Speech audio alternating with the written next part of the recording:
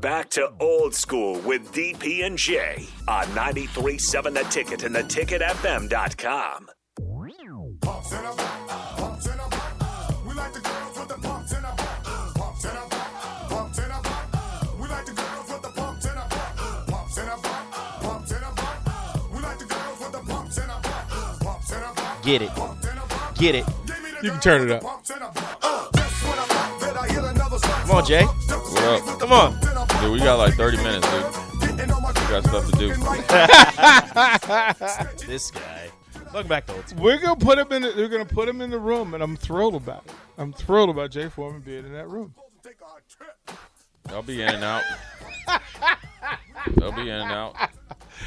Guys like Mel Tucker are always interesting to me, though. Well, that's top of the list. So I want to see you and Mel Tucker listen to this song. Yeah, Mel Tucker don't have that in him. If you know Mel, Hey, no. Loxley does. Loxley. Yeah, Mel Tucker's all. I mean, All Mel business? Tucker is all football. Is it wrong if I say I like Mel Tucker? No, I like Mel Tucker too. Okay. No, I like Mel Tucker. I also think it's funny when he left Colorado for the Michigan State job for like 2 months on like Colorado TV and like Pac-12 TV. Yeah. It still had like, I'm Mel Tucker, the head coach of the Colorado Buffalo Bills. Oh yeah. Who? So Jay, give us some insight. Who is Mel Tucker? He's a football guy. He's a tough, minded dude. He's kind of worked his way up and built programs up. He believes in what he's doing. He's had some pretty high-profile jobs. Being Saban brought him in. That's where most recently. Then he goes and he's the D coordinator at Georgia. He was also a pro coach at Jacksonville. And then obviously he got a head coaching job at Colorado for I think a couple years, and then Michigan State. Kind of like on a whim. The hire was a little late because the previous coach kind of retired. It seemed like abruptly, and for as of right now, he's came in and had the magic potion to turn it around. It's going to be interesting to see. It's not really necessarily about wins and losses because it's going to be hard for Michigan State to play at that clip year in and year out. I think whether he says it or not, but it timed out and worked out perfect for him. The transfer portal, the ability to get a whole bunch of transfers, and I think it was the first year you could, so he kind of really built his roster off the transfer portal. And you get Walker the third, and you get the best running back or one of the best running backs in the nation to coincide with guys they got on defense. I think all the stars lined up for him to have that season. But I think what he started with from a culture standpoint put him at an advantage, and then I think he took it to a whole nother level from his experience as a head coach at Colorado and then his experience with both Kirby Smart and Nick Saban. So he's just interesting. I remember I talked to Bobby Carpenter sometimes, and he was at Ohio State when Bobby was there, and he'd always get mad at Freeman, who's the coach at Notre Dame. Not mad at him, but he's like, man, you pretty much if you don't get this cover 2 drop right, I'm going to be back driving was it Schwann's truck selling food, so he was a grinder. That let me know that he's been to where he's coaching for his his livelihood, and I think that's probably something he never forgot. I know one of my best friends or close friends, Tavares Tillman, was a defensive back coach for them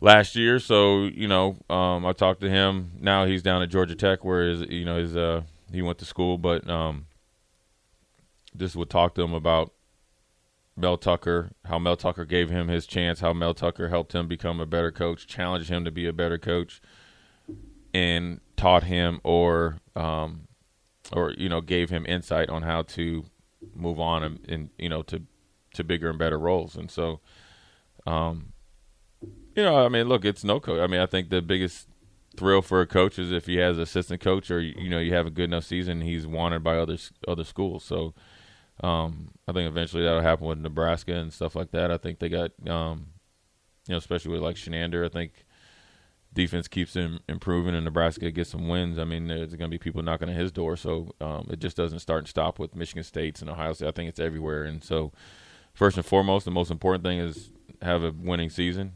Michigan State did that. You saw a little bit of that, people trying to get in and get their coaches.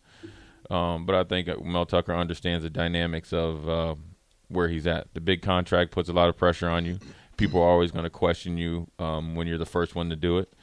Michigan State wasn't or hasn't been known as a school that's going to be paying upwards close to $10 million for a coach. So then that's a lot of pressure there. You're going to have a lot of naysayers, not only for you coaching at Michigan State. You're the first one to get a big contract. And then the other dynamics of Mel Tucker, as a person, that goes into it as well. What he looks like, how he, all that stuff. People were like looking at him like, dumbing down what he's done and what he's been able to do, whether they want to admit it or not. That's just factual. Now, everybody needs to be happy that Mel Tucker got that contract, because that allowed Brian Kelly to go down there, leave a recruiting visit when he was wearing Notre Dame swag, get on his private jet, and head down to Baton Rouge, Louisiana. And then in that time, he has a Louisiana accent in a $100 million contract. It allowed Lincoln Riley to say that he's not taking a job, said job, that LSU job, but he magically in 6 hours came to terms with it and just had a long, hard conversation with his family in 6 hours after he just got done playing in a Big 12 championship that ended at night. So all through the night, got on a jet with Oklahoma Jordan 1 lows on, put that USC polo on, and got another $100 million contract. And I'm sure there's other coaches that have reaped the benefits off it as well. So it'll be interesting to see. The biggest thing I want to ask him about is when they were in their bowl game and because they were losing, and how he operates and how he's able to get his team to operate in those situations. And the quote is, "I wanted to see how you swim in deep water." That's a deep quote right there. Because what it tells you is, we don't think you that tough. We don't really think that you're ready to do what we're willing to do. But to have that type of mindset in extreme pressure. You get what I'm saying? And then to come out with a victory. Like, how did you build that? What? Tell me exactly what that means. Because it just doesn't mean we're out there and we're swimming. When you're in deep water, you either win or you lose. Survive or die. You get what I'm saying? Well, some people become splashers. They try to they panic a little bit. Right. Don't understand that. Hey, look, was it your fundamentals that you built on, or is it a game plan that you thought of, or is something that you saw, or that you were able to pick up on in your film study? That when you're down by 10 to 14 points and you look like your offense look like it can't even get out of its own way, that somehow you can find a way to keep the defense interested and motivated to keep the game close until the offense and the offensive coordinator, the player, the staff get out of their own way and start scoring some points.